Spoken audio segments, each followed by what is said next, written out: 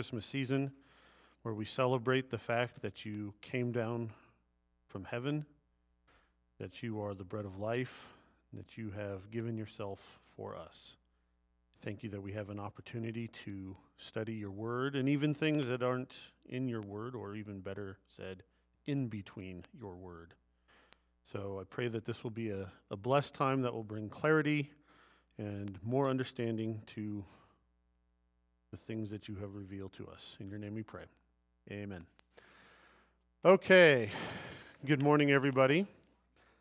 Before I begin, I would just like to say, if anybody wants a Christmas tree and doesn't have one, Ben Nudie and I, with the Boy Scouts, we have extra Christmas trees from our sale. And so we are giving them away. And so if anyone wants one, talk to Ben, not me.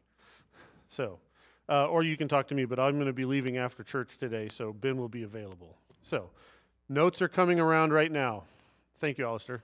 Okay, so today we are taking a break from looking at the history of the church, moving away from the New Testament as we, move through history. I wanted to do something that was theoretically kind of Christmas themed, separate from the festal oration of Gregory of Nazianzus, which we talked about last Sunday. And I have to warn you guys ahead of time. This initially started off as I wanted to talk about who the Herods in the Bible were. I mean, obviously one of them plays into the Christmas story. And so that was my initial intent. But as I got up this morning and was writing these notes out, because I have a bad habit of not really writing my notes until about 6 or 6:30 in the morning. So I started working on these, and it just really, really metastasized into something that includes the Herods. But really, I just kept thinking, well, I can't talk about this before I talk about that, and I can't talk about this until I talk about that. And so I kept moving further and further back into what we call the intertestamental period, until I was just talking about Daniel. And so what I want to talk about today, we'll get to the Herods, but I want to talk about really the end of what I want to get to is, how did the world that Christ was born into come to be? How do we get from Ezra and Nehemiah and Malachi to Matthew and Luke? Does that make sense? I think that's something that's worth talking about. So that's really what I want to talk about today. We will get to the Herods, and we will talk about them.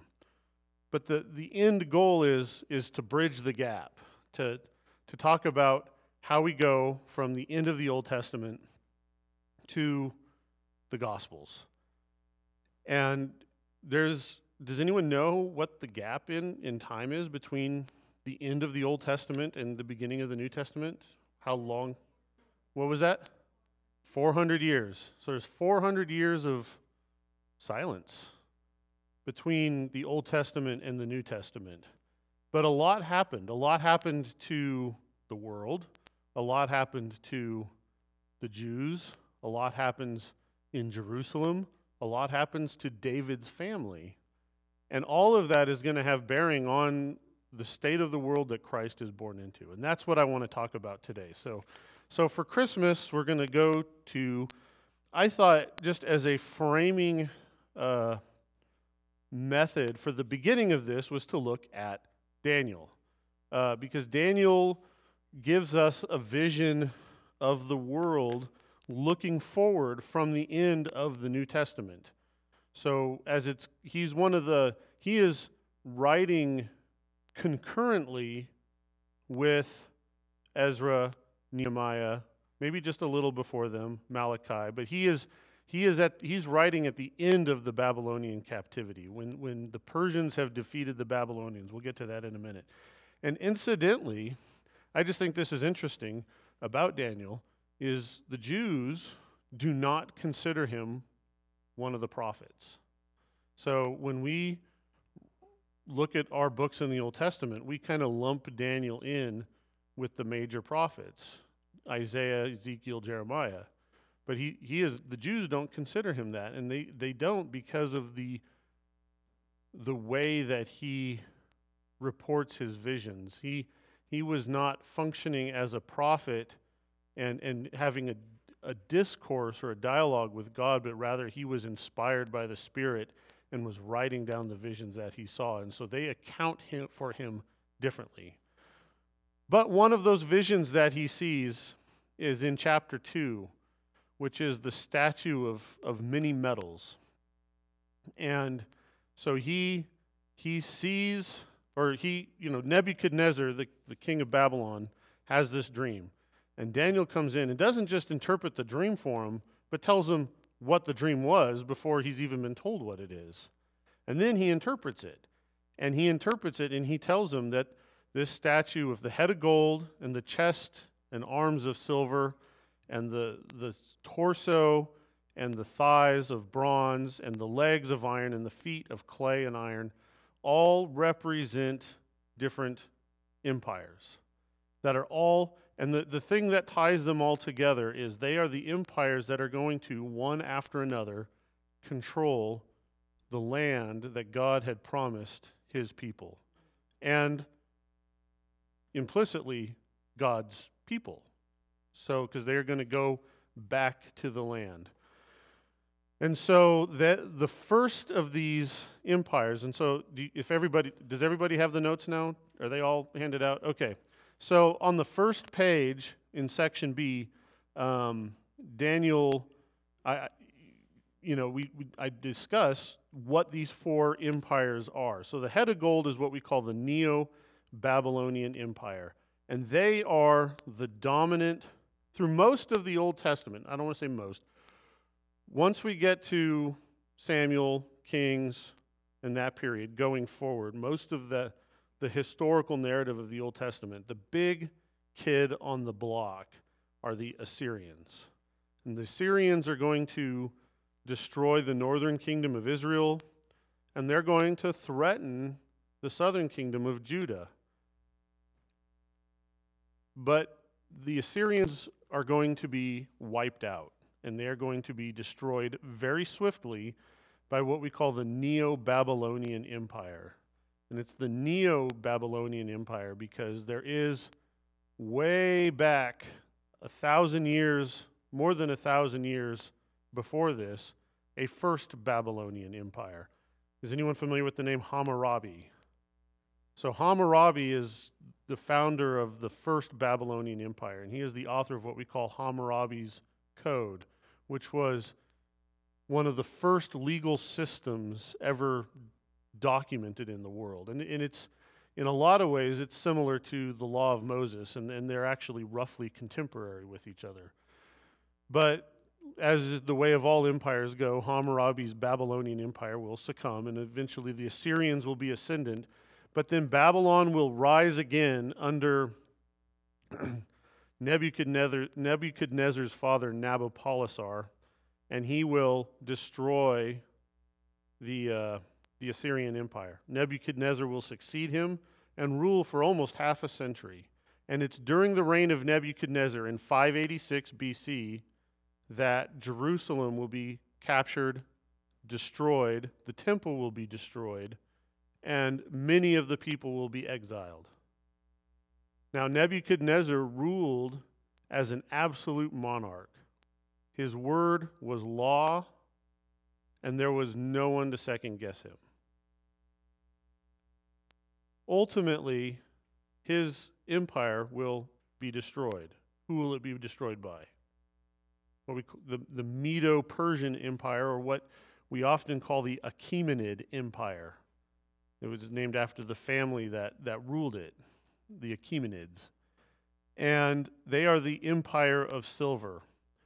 And under them, several significant things are going to happen. As pertains to the gospel, the founder of the Achaemenid Empire, Cyrus the Great, is going to allow the Jews to return from exile. Not all are going to choose to go, though. Incidentally, it's during the exile that there is still a remnant in the land, and many of them, foolishly, and against the words of Jeremiah, you see it in Jeremiah 41, they decide to go to Egypt.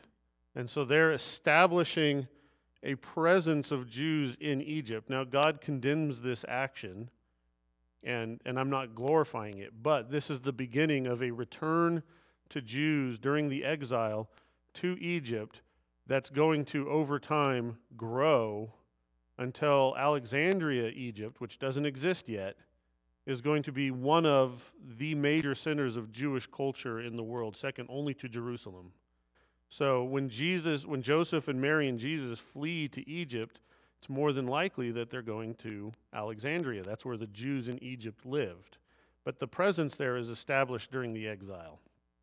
But Cyrus is going to send the Jews back, and they are going to, and that's recounted in the books of Ezra and Nehemiah. And so there's three leaders of the Jews in their return. There's Ezra, Nehemiah, and who's the third? He's mentioned in both genealogies of Christ.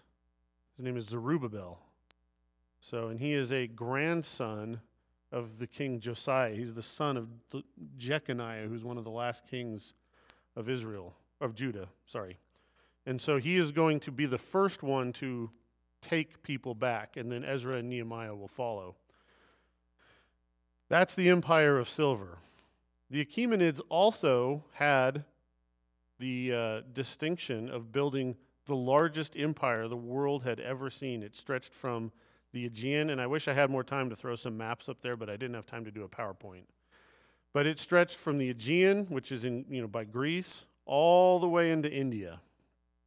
It's massive, and it's bigger than anything that had come before it. But it is going to fall prey swiftly to the Empire of Bronze, which is the empire of Alexander the Great and the Greeks. And Alexander is going to be 23 when he becomes king of Macedon. And at the age of 23, he is going to go out and conquer the world, literally. In the course of 13 years, he will sweep through the Persian Empire undefeated. He will conquer it and expand it. As it's recounted in the historians, when he was at a river in India, it says he wept, for there were no more worlds to conquer. So he had conquered the known world. But he will return to Babylon and he will die, still an extremely young man. But his empire will, strangely enough, follow the words of the prophet Daniel. The amazing thing is that Daniel prophesies in chapters 7 and 8 that the Persians will succumb to the Greeks, named in that, and that the king of the Greeks, or the big horn is how he's described in Daniel, he will be cut off, and that his empire will be cast to the four winds of the earth. Well, guess what happens? Alexander's empire is broken up by four of his generals so that it becomes four separate kingdoms.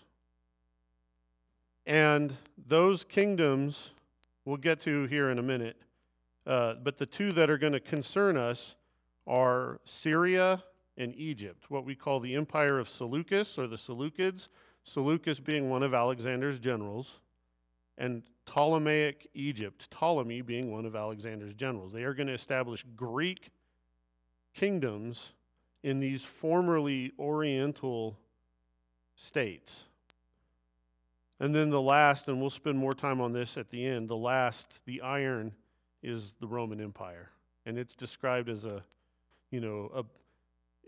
later on in chapter 7, it's described as a beast. All the Babylonians, the Persians, the Greeks are all described as beasts that are personified as certain animals. Like the Persians are a bear, and the Greeks are a leopard, which I think is fitting for Alexander. He's lithe and swift and deadly.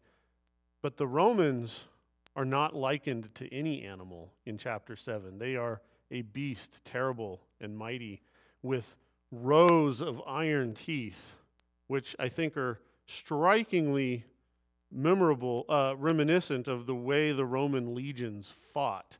They had their shields on one arm, and the enemies would just run up against their shields, and they would just chew them up with their swords, and they would just march right over you. I mean, a Roman legion was a fearsome, fearsome thing, and effective. So, and I'm not really going to touch this, the iron and clay, the feet. That is a quagmire of interpretation that I'm not going to get into today. But we can talk about that at another time. So that's the vision of Daniel, and he lays out, the passage of empires of who is controlling Jerusalem, the land of the people, and the people themselves. So he's laying it out. So who was in control when Jesus was born? The Romans. So we've gotten to the iron in the statue when Jesus is born. So Daniel lays out the roadmap for us. So any questions about that? Okay. Fortunately, we have a little more of the Daniel laying out a little more of a roadmap for us in specifics. And that is, we find later on in Daniel, in chapter 7, chapter 8, and chapter 11. And it's really with a striking amount of specificity that things are laid out for us. It's interesting, if the beginning of page 2, in chapters 7 and 8, there's a more detail given about Alexander and his coming and his total destruction of the Persian Empire. He's not named by name in Daniel, but he's called the Bighorn. And but when Alexander, does anyone know who Josephus is? The historian Josephus? So he was a Jew who was friendly with the Romans, who was present when the temple was destroyed in Jerusalem. He was a friend of the Emperor Titus, the future Emperor Titus. So he was physically present, witnessing many events, including the destruction of Jerusalem, the destruction of the temple, in 70 A.D., not B.C., A.D. But he wrote a couple of books that are very, very important historical sources. One's called The Antiquities of the Jews, which traces the history of the Jews from Adam all the way to his present day. And then he wrote what's called The Wars of the Jews, which is about the wars of the Jews against the Romans, the final war that led to the destruction of the temple. Were you raising your hand? No, he probably would have been born maybe 10 or 15 years after Jesus was born. So he was alive maybe during the crucifixion, maybe. He may have, we're not exactly how old he was, but he was an adult after Christ was crucified, let's put it that way. So, his writing career would have been 40 years after Christ was crucified. So, but incidentally, Josephus is also one of our most important non-biblical historical sources for Jesus. So he talks about Jesus and gives us a perspective on him not from Scripture, which a lot of people, like to say Jesus didn't even exist. He wasn't even a historical figure. Well, Josephus sure recognized that he was, and he's not the only one, but he's one of our most important. But incidentally, and Josephus is considered an extremely reliable historian. However, this part that I want to talk about from the Antiquities of the Jews drives secular historians crazy because he describes, keep in mind, he's writing, about 70, 72, 73 AD. He's writing about when Alexander, in the midst of his conquest of the Persian Empire, comes to Jerusalem. And initially, Alexander had asked the Jews in Jerusalem to, remember, they're subjects of the Persians, and the Persians had been good to the Jews. Alexander said, give me supplies. And they said, we are not opposed to you, but as long as Darius, the Persian king, lives, we can't aid you. But then, so then Alexander eventually, he finishes the siege he was involved in, and he comes to Jerusalem. And at his side are who? The Samaritans. And the Samaritans don't like the Jews. And they thought, well, the Jews are opposed to Alexander. We're going to befriend Alexander, and we're going to go with him, and we're going to slaughter the Jews. It's going to be great. It'll be a party. And lo and behold, they get there, and the Samaritans are disappointed because the high priest comes out of the temple, comes out of Jerusalem, goes out to Alexander, and Alexander sees him and stops because Josephus tells us that Alexander said he had a dream before he had ever left Greece that a man that was dressed like he saw the high priest dressed would tell him he would conquer the Persian Empire. So when he gets to Jerusalem and he sees the high priest, he's like, whoa, I recognize this guy from my dream. And then Josephus tells how the high priest took Alexander into Jerusalem and took him and showed him the temple and instructed him how to perform a ritually clean sacrifice. Having Alexander present in the temple, it probably wasn't okay, but what are you going to do, I guess? I don't know. But then, here's the crazy thing. He opens up the scroll of Daniel, and he reads it to Alexander. This is what Josephus says, and I have a quote here, and it says, so these are in Josephus's words now. He says, and when the book of Daniel was showed him, wherein Daniel declared that one of the Greeks should destroy the empire of the Persians, Alexander supposed that himself was the person intended. And as he was then glad, he dismissed the multitude for the present and left Jerusalem in peace.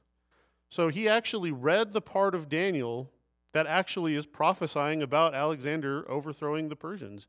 And he read it, and he's like, oh, that's me. That's great. I'm with these guys. And he goes out and he conquers the Persian Empire. I mean, how crazy is that? So, secular historians read that part of Josephus, and they're like, this has got to be a fiction. But when you read Daniel and you recognize it's an inspired text, you see that Alexander probably just read about himself in prophecy and went on to do what it said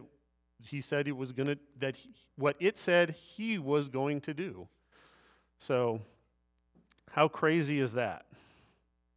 But Daniel's not done, or we're not done with him yet. And chapter 11 is a really remarkable chapter. It's probably my favorite chapter of Daniel. And it gets a little confusing because it keeps talking about the king of the north and the king of the south.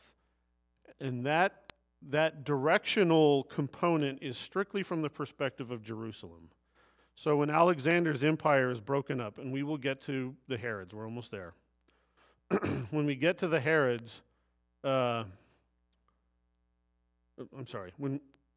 we get to Alexander and he dies and his empire is broken up, Syria to the north of Judea becomes one of the major kingdoms broken out of Alexander's empire. And Egypt is to the south of Judea and becomes another one of the major kingdoms broken out of Alexander's empire. And so there you have a king of the north and a king of the south. And so Syria and Egypt are going to go to war against each other from almost day one. They're both Greeks ruling over native Semitic peoples. And they're not going to stop fighting. And so chapter 11 is recounting the wars of the kings of the north and the kings of the south. And near the end of that, in chapter 11, 21 through 32, it recounts a king of the north who is going to go to war against the king of the south. And we can identify from the descriptions that this is a man we call Antiochus IV. He is the king of Syria. And he is a powerful, he's the last great ruler of the Seleucid Empire. After him, it's going to go downhill real fast. And he finds that Egypt actually is in the midst of its own civil war, and he says, this is the time. It is ripe for me to pluck it. And so he is going to take his army south. And this is recounted in Daniel. You can read it in chapter 11. It starts in verse 21. And he's going to go into Egypt. He is unopposed, and he is outside of Alexandria.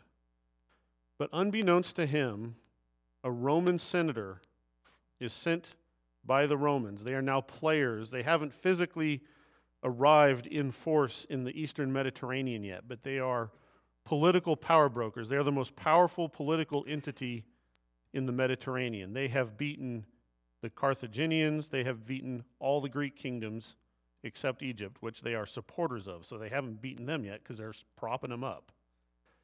And the Senate is going to send one Roman senator, an old man, who's leaning on a staff, and he's going to go from Cyprus, which is where Cyprus was owned by Egypt, and this senator was kind of based in Cyprus, and he's going to come down to Egypt, and he's going to walk out by himself and meet Antiochus, who's riding on a horse at the head of an army.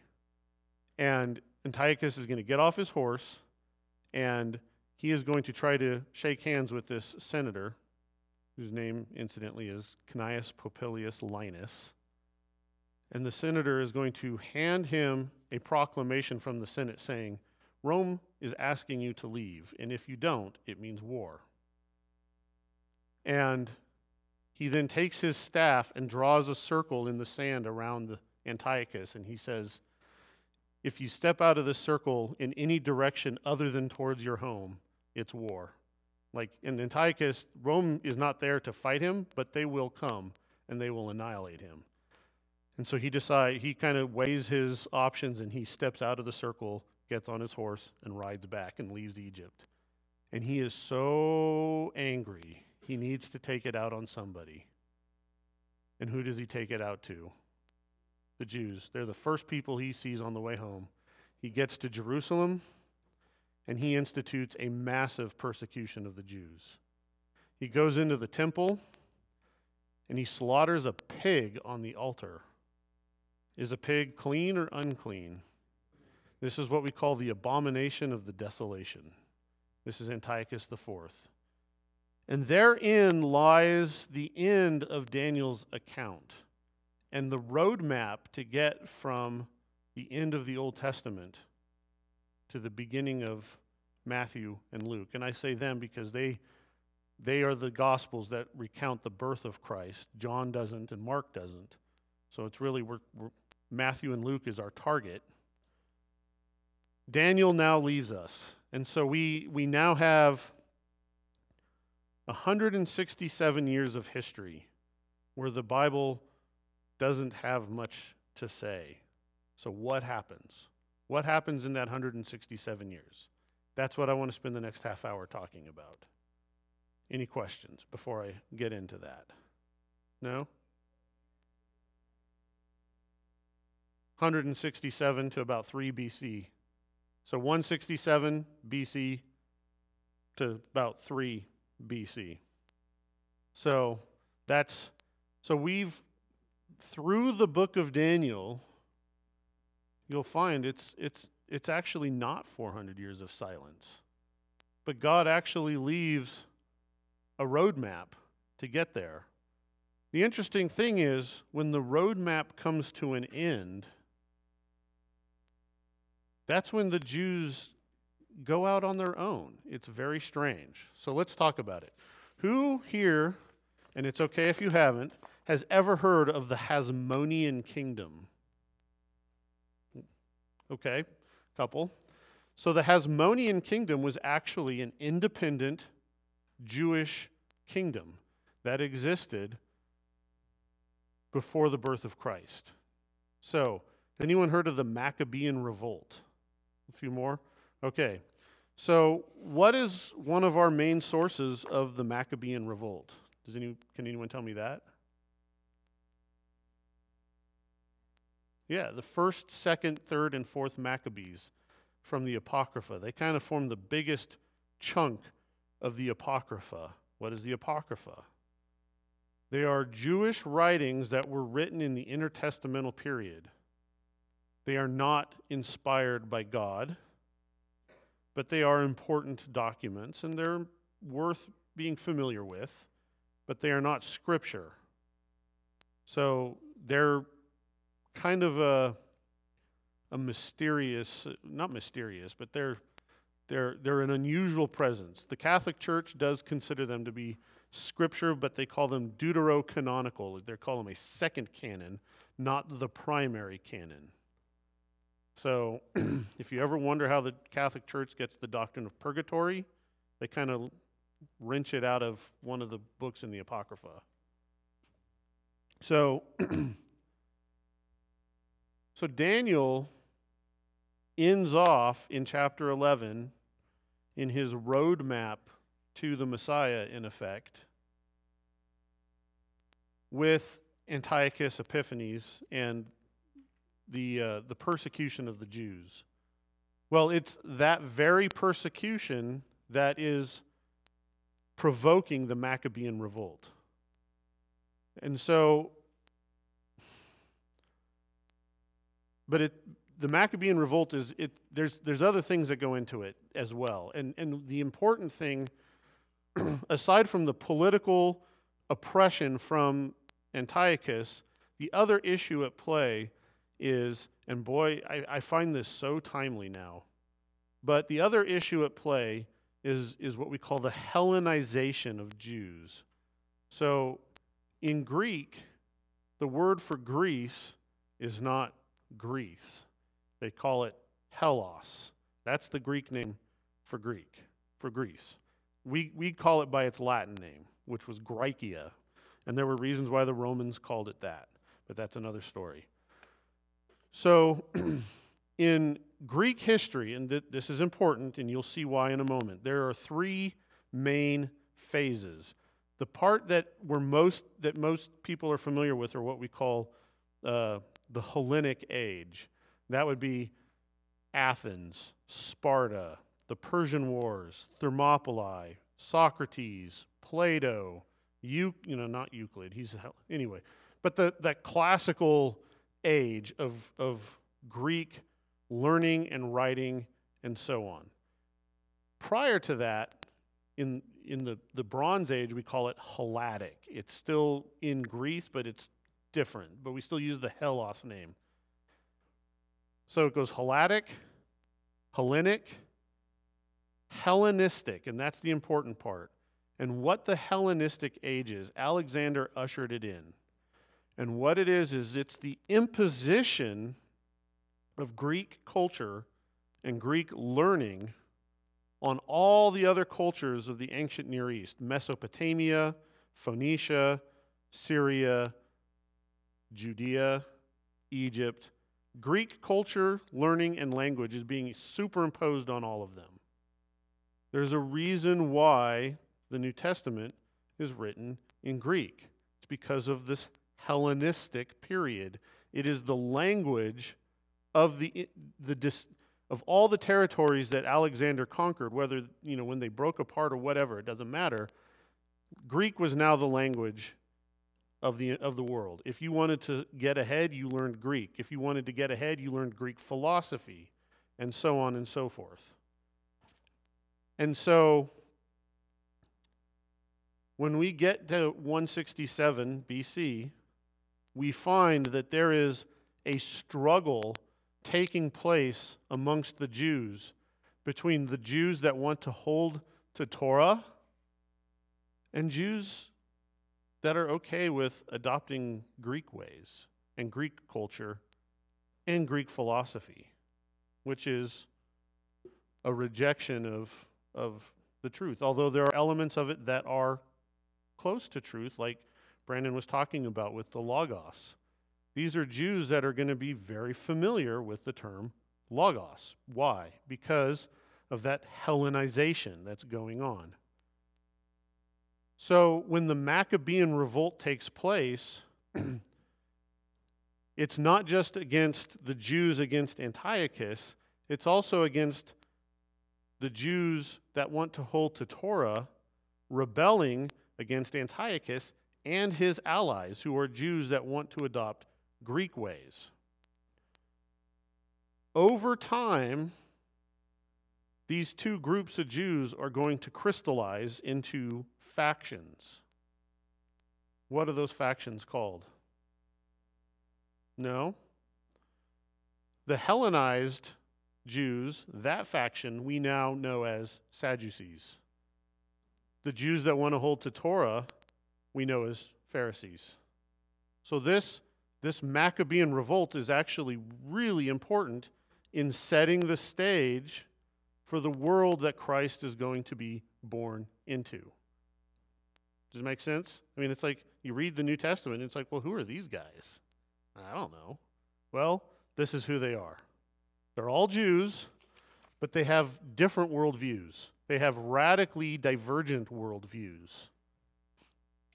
So, the Maccabean revolt, and I've got details of it in here that you can read, but I'm not going to go over all of the details. But I will say how it started was out in the countryside. Now, Antiochus is in Jerusalem, and he's hunting down followers of Torah, and he's killing them. He is sacrificing pigs in the temple. He has outlawed circumcision. Well, what difference does that make? Well, he's forcing them to break the covenant. You know, these are targeted things that he's doing. The high priest, he's going to make the high priest, the old high priest who followed Torah, is going to be killed, and he's going to make a Hellenized Jew named Jason the high priest. And Jason's going to be assassinated by another Hellenized Jew named Menelaus. You know, Menelaus was that name first comes to us as the husband of Helen in the Iliad. So, I mean, what's a Jew being named after that guy for? I mean, you know, that's how far off the path they have diverged by this point. You know, which, let's just say, I'm not going to reference the state of many Jews today. I'll just leave it at that. But so that's going on in Jerusalem. Out in the countryside, he has told them, you must sacrifice to idols to demonstrate your willingness to get along with me. What does that sound like? Well, that's what the Romans did to the Christians, is they had to demonstrate their willingness to support the regime by making some kind of sacrifice to an idol. I mean, it didn't have to be an animal. You could just throw a pinch of incense into a fire and pray to Zeus or whatever. But, you know, what the Christians dealt with in the Roman Empire, Antiochus is like, he's like the trial run here with the Jews. And out in the countryside, there was an old priest named Mattathias, and he was told, go lead this town to sacrifice to the idols. And so they all get together in the middle of town, and he's supposed to, I don't know what kind of sacrifice he was supposed to make, but he was supposed to do it. But he had a knife in his hand, so I'm assuming it's some kind of animal he has to sacrifice. And he says, I'm not going to do it. And so a Hellenized Jew walks forward and says, well, if you're not, I will. And so Mattathias says, okay, and stabs him and kills him. And then he says, that's what Hellenized Jews need to have done to them. They're traitors, and they're dead. Mattathias flees into the mountains with his 5 sons And those 5 sons over the course of the next 20 years are going to lead the Maccabean revolt. So Mattathias, he's already a very old man when this happened, so he's going to actually be dead within a year. And his son Judas Maccabeus, or Judas the Hammer, is going to lead the Jews in war against the Greeks. And they are going to be pretty successful. The Greeks are using the old Greek phalanx, which is a very powerful but slow-moving formation. And the Jews are going to adopt guerrilla tactics, and they're going to be all about speed and agility and using the geography to their advantage. And they're going to ultimately prove successful. They have some setbacks. Judas is going to be killed.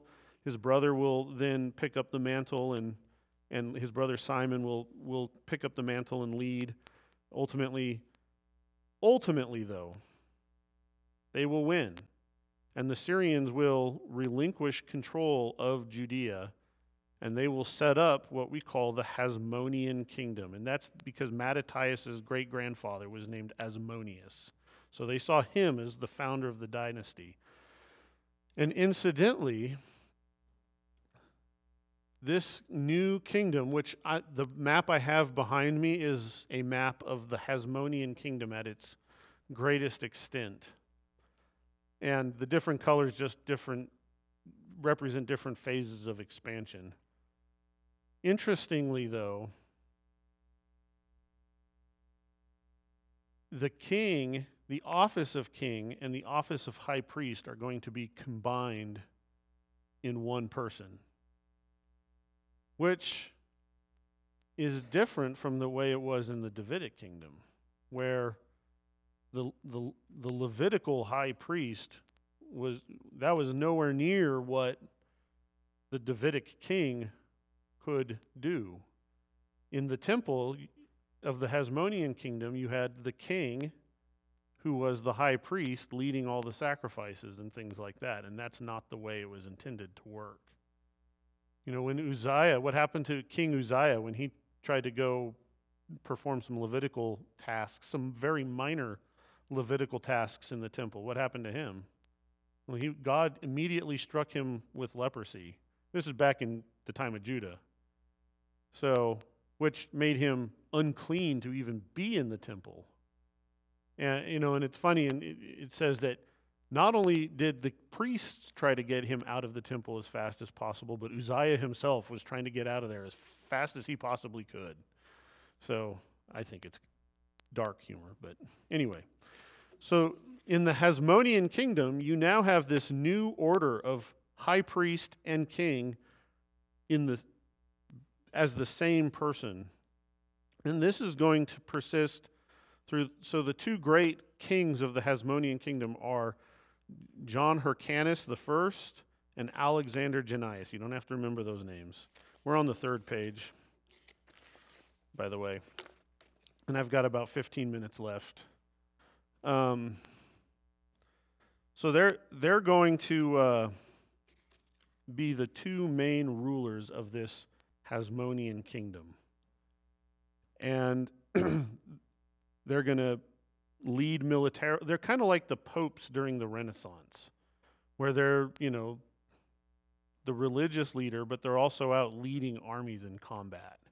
It's just kind of a weird image for me to think of a high priest wearing an ephod, but also being the guy, you know, donning his armor and going out and slaughtering guys. You know, it's just an interesting anomaly. But ultimately, so there's Simon, who is one of the 5 Maccabee brothers. He's going to die, and his son John Hyrcanus will succeed him as high priest and king.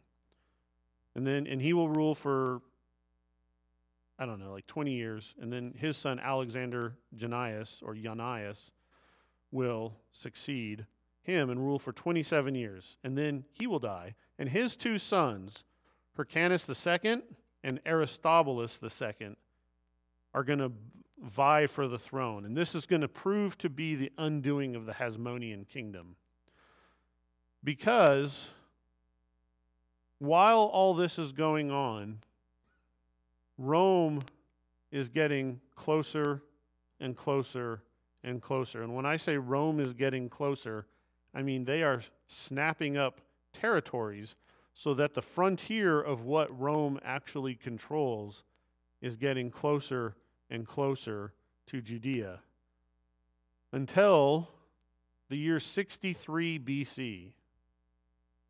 A Roman general by the name of Cneius Pompeius Magnus, better known to readers of Shakespeare as Pompey, is going to conquer and finally euthanize the now enfeebled Syrian kingdom. So that great king of the north who began this whole affair, he's generations dead now, but now the Romans are going to take it over in 63 BC. And in so doing, that brings the frontier of Rome to the very doorstep of Judea. Now they're right next door. Now there are Roman legions right next door. And so now Rome is going to be a direct player, not just a supporter saying the Senate supports so-and-so. Now they're going to be a direct player. And Pompey is going to come to Jerusalem and find this civil war ongoing. And he does not want a civil war ongoing next to the province that he has just created. And so he is going to look at the two vying Jewish leaders, Aristobulus and Hyrcanus, and he's going to say, which one of those is going to make it easier for me to control this place? And he's going to see in Aristobulus a capable, effective ruler, and in Hyrcanus a bit of a dope. And he's going to say, I like the dope. So Aristobulus gets packed off. And the thing that had made Hyrcanus a really viable option for the Jews was not himself, but his right-hand man, who is a man that we know as Antipater the Idumean. What is an Idumean? Well, that's a Latin term for what we know as Edom or Edomites. So he is Antipater the Edomite. I'll just give you a spoiler alert here. He is the father of Herod the Great. So now you can see where this is going. So Antipater, and that's a Greek name. When Alexander left Macedon and never to return, he left one of his father's generals in charge of Macedon, and his name was Antipater. So that's how this name gets introduced into history. When we get to who was the Herod that Christ confronted at his crucifixion? What was his name? Herod what? No, Herod Antipas. Antipas is just the Latin form of Antipater.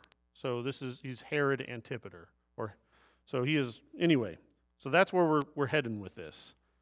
So Antipater, he really becomes the functional governor of Judea at this point. The Romans give him Roman citizenship, and Hyrcanus is demoted not from high priest and king. He loses the office of high priest.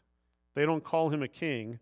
They call him an ethnarch, which means a leader of this ethnicity. So he is like the figurehead of the Jews, but he is no longer the high priest. And the real functioning ruler is Antipater. I mean, he's actually just the procurator. He's actually holding the same position Pontius Pilate would eventually hold. Antipater is going to control that area for 20 years until 43 BC, when he is killed.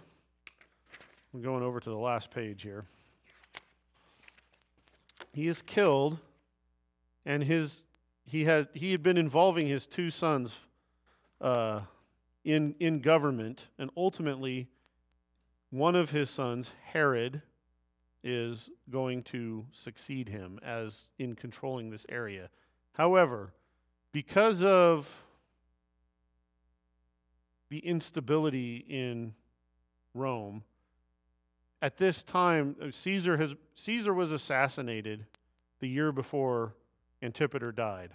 The Roman Republic is in its death throes, and in the pangs of its death throes, it's also the birthing pangs of what we call the Roman Empire.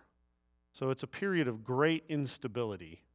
And there's almost no difference between the Roman Republic and the Roman Empire, and yet at the same time there is a world of difference between the Republic and the Empire. So it really is a watershed shift in many, many ways. And in the midst of that unease and instability, Herod is able to, still a friend of Rome, but elevate himself. So now he is king. And he does this in part by marrying one of the last Hasmoneans, who was a descendant of, Mattathias and Judas Maccabeus, the guys that led the revolt.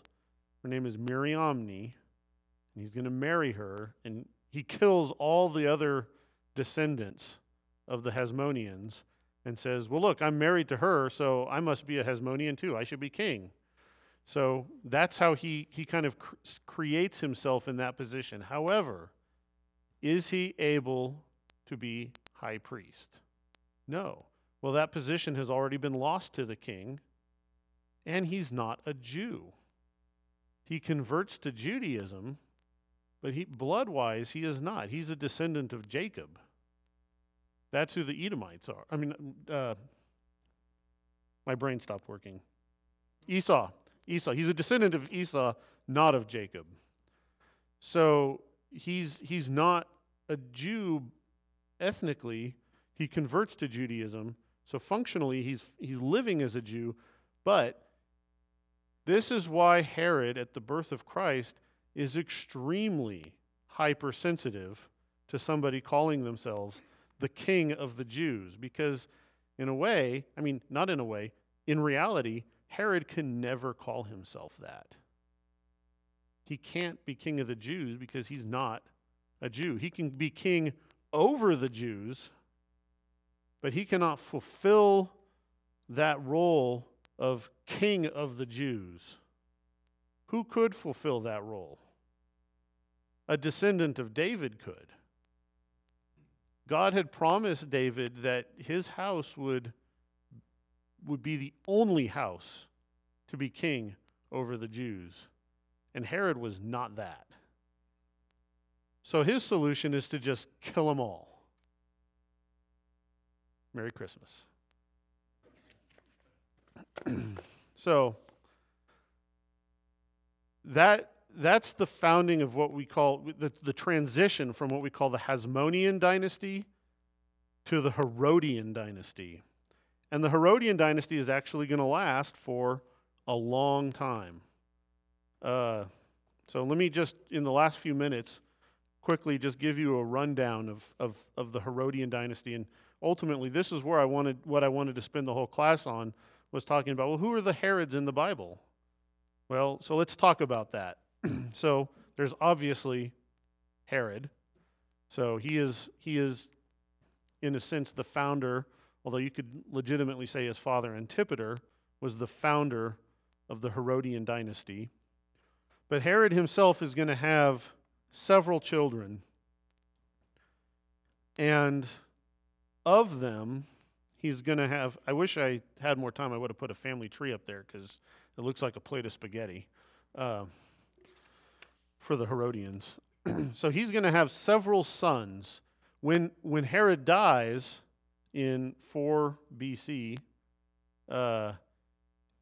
he's going to have he doesn't want anyone to be as great as he is. So he's going to have his control over Judea. And remember, his control is, completely dependent on Roman approval. He is only ruling at the whim of the Romans. And so he's going to give Rome a bigger role to play, or they're going to just take for themselves a bigger role to play. Because when he dies, he is not going to be succeeded by a son, he will be succeeded by 3 sons and his sister. So all of Judea is going to be broken up into 4 not equally sized chunks. And so 2 of those sons that are going to rule chunks, one is named Herod Archelaus, and the other is named Herod Antipas. So Archelaus, there we go, is going to rule this area right here. And Herod Antipas will rule Galilee and this Transjordan area. Now, Jerusalem is still the functional center of Jewish life. And all of these 4 rulers, which we call tetrarchs, which just means Greek for ruled by 4, and this is not the only tetrarchy in history. I mean, I talked about one in church history, the tetrarchy, a couple weeks ago. But the tetrarchs, the Jewish tetrarchs, or what we call the Herodian tetrarchy, they would all travel to Jerusalem on a very regular basis. Just because they ruled Galilee or whatever doesn't mean they didn't live in Jerusalem. I mean, that was the place to be. If you were a ruler, you didn't want to go live out with a bunch of yokels. And, I mean, just functionally, it also had the importance of that's where you were going to go interface with the Romans, which was kind of the all-important thing that you had to do. I don't know why this thing keeps sliding all of a sudden. So Herod Antipas, who rules in Galilee, naturally is going to be in Jerusalem on a regular basis. Why would the Romans send Jesus to him rather than to Herod Archelaus or any of the other tetrarchs? Because technically Jesus was his subject. Because Nazareth was in Herod Antipas's territory. So when Pontius Pilate says, I don't really want to do this, why don't you go talk to the guy who's theoretically your sovereign, he sends him over to Herod Antipas, not to Herod Archelaus or Philip the Tetrarch. So, I mean, there's a reason why he goes to Herod Antipas. So Herod the Great had another son named Aristobulus, whom he executed. But Aristobulus had a son that, as a young boy, Herod the Great will send to Rome to grow up. And he is known as Herod Agrippa. I got 5 minutes left. So, who was the first emperor of Rome? Can anyone tell me? Augustus. So, the guy that the month of August is named after was the first emperor of Rome. Like literally, the month is named after him. July is named after his uncle and adopted father, Gaius Julius Caesar. So both months are named after those 2 pivotal people in history.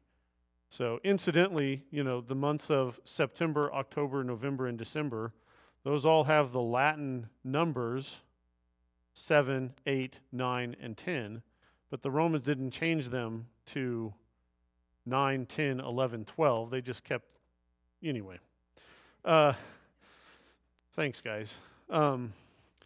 So Augustus is in Rome, and Herod and his right-hand man through the course of most of his reign. Augustus was a great lawgiver and leader and politician. He was not a general. However, his best friend and like brother by another mother was a man named Marcus Vipsanius Agrippa. Agrippa was from a nothing family and was unyieldingly loyal to Augustus. And he rose, but he was also a very gifted general. And so he fought all of Augustus's wars. And so Marcus Vipsanius Agrippa is going to introduce the name Agrippa into Roman nomenclature. And so Herod's grandson, Herod, is going to be adopted as a Roman and be named Gaius Julius Agrippa, but we know him as Herod Agrippa in honor of his original and Roman names. And he's going to go back, and he's going to be sent back by Caligula, who was a horrible emperor, to rule part of Judea. But Herod Agrippa is ambitious, and he's going to take over those other tetrarch zones piecemeal until, under Roman approval, he's going to be the sole native ruler of Judea. Except, how native is he? He grew up in Rome. He grew up in the household of Augustus. He's, mentally and citizenship-wise, he's as Roman as anybody else. And this is now the native ruler of Judea. Well, he's going to run his course, and he's going to die eventually. But he's going to have a son that we know of as Herod Agrippa II. And it's he that Paul will be brought before and appeal to Caesar and be sent to Rome. So he is the last Agrippa, or last Herod in the Bible. And he will outlive Paul a few years until the Jews have had enough of this erstwhile Jew, not a Jew, but a Edomite. He's, more Roman than Edomite, and ethnically more Edomite than Jewish. He's just kind of a mess. But they're going to have enough of him, and they're going to kick him out of Jerusalem in 66, in AD 66. And that is going to precipitate Roman involvement that will lead to Rome outright annexing the territory, the Jews rebelling, Jerusalem being destroyed, and the temple pulled down. And that is the end of the Herods in the Bible. So, and I will end there. Well, at the end I kind of included one last thing from Malachi. I thought, well, we just went from Malachi, Ezra, Nehemiah, the end of the Old Testament, to the beginning of the New Testament and beyond.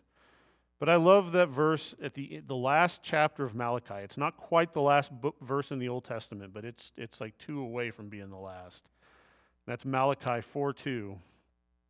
He says, "But for those of you who respect my name, the Son of Vindication will rise with healing wings, and you will skip about like calves released from the stall." Well, the Old Testament is essentially ending talking about Christ rising. It's the solar sun, not the relational, the Son of the Father, but he's still the Son of righteousness, and he will rise with healing in his wings. And where is he born but in a stall? And it's out of that stall that we should come leaping about like calves at Christmas time with great joy. So I will end it there because I'm over time. So thank you, everybody. If you have any questions, you can ask me really quick afterwards, but let me close this in prayer.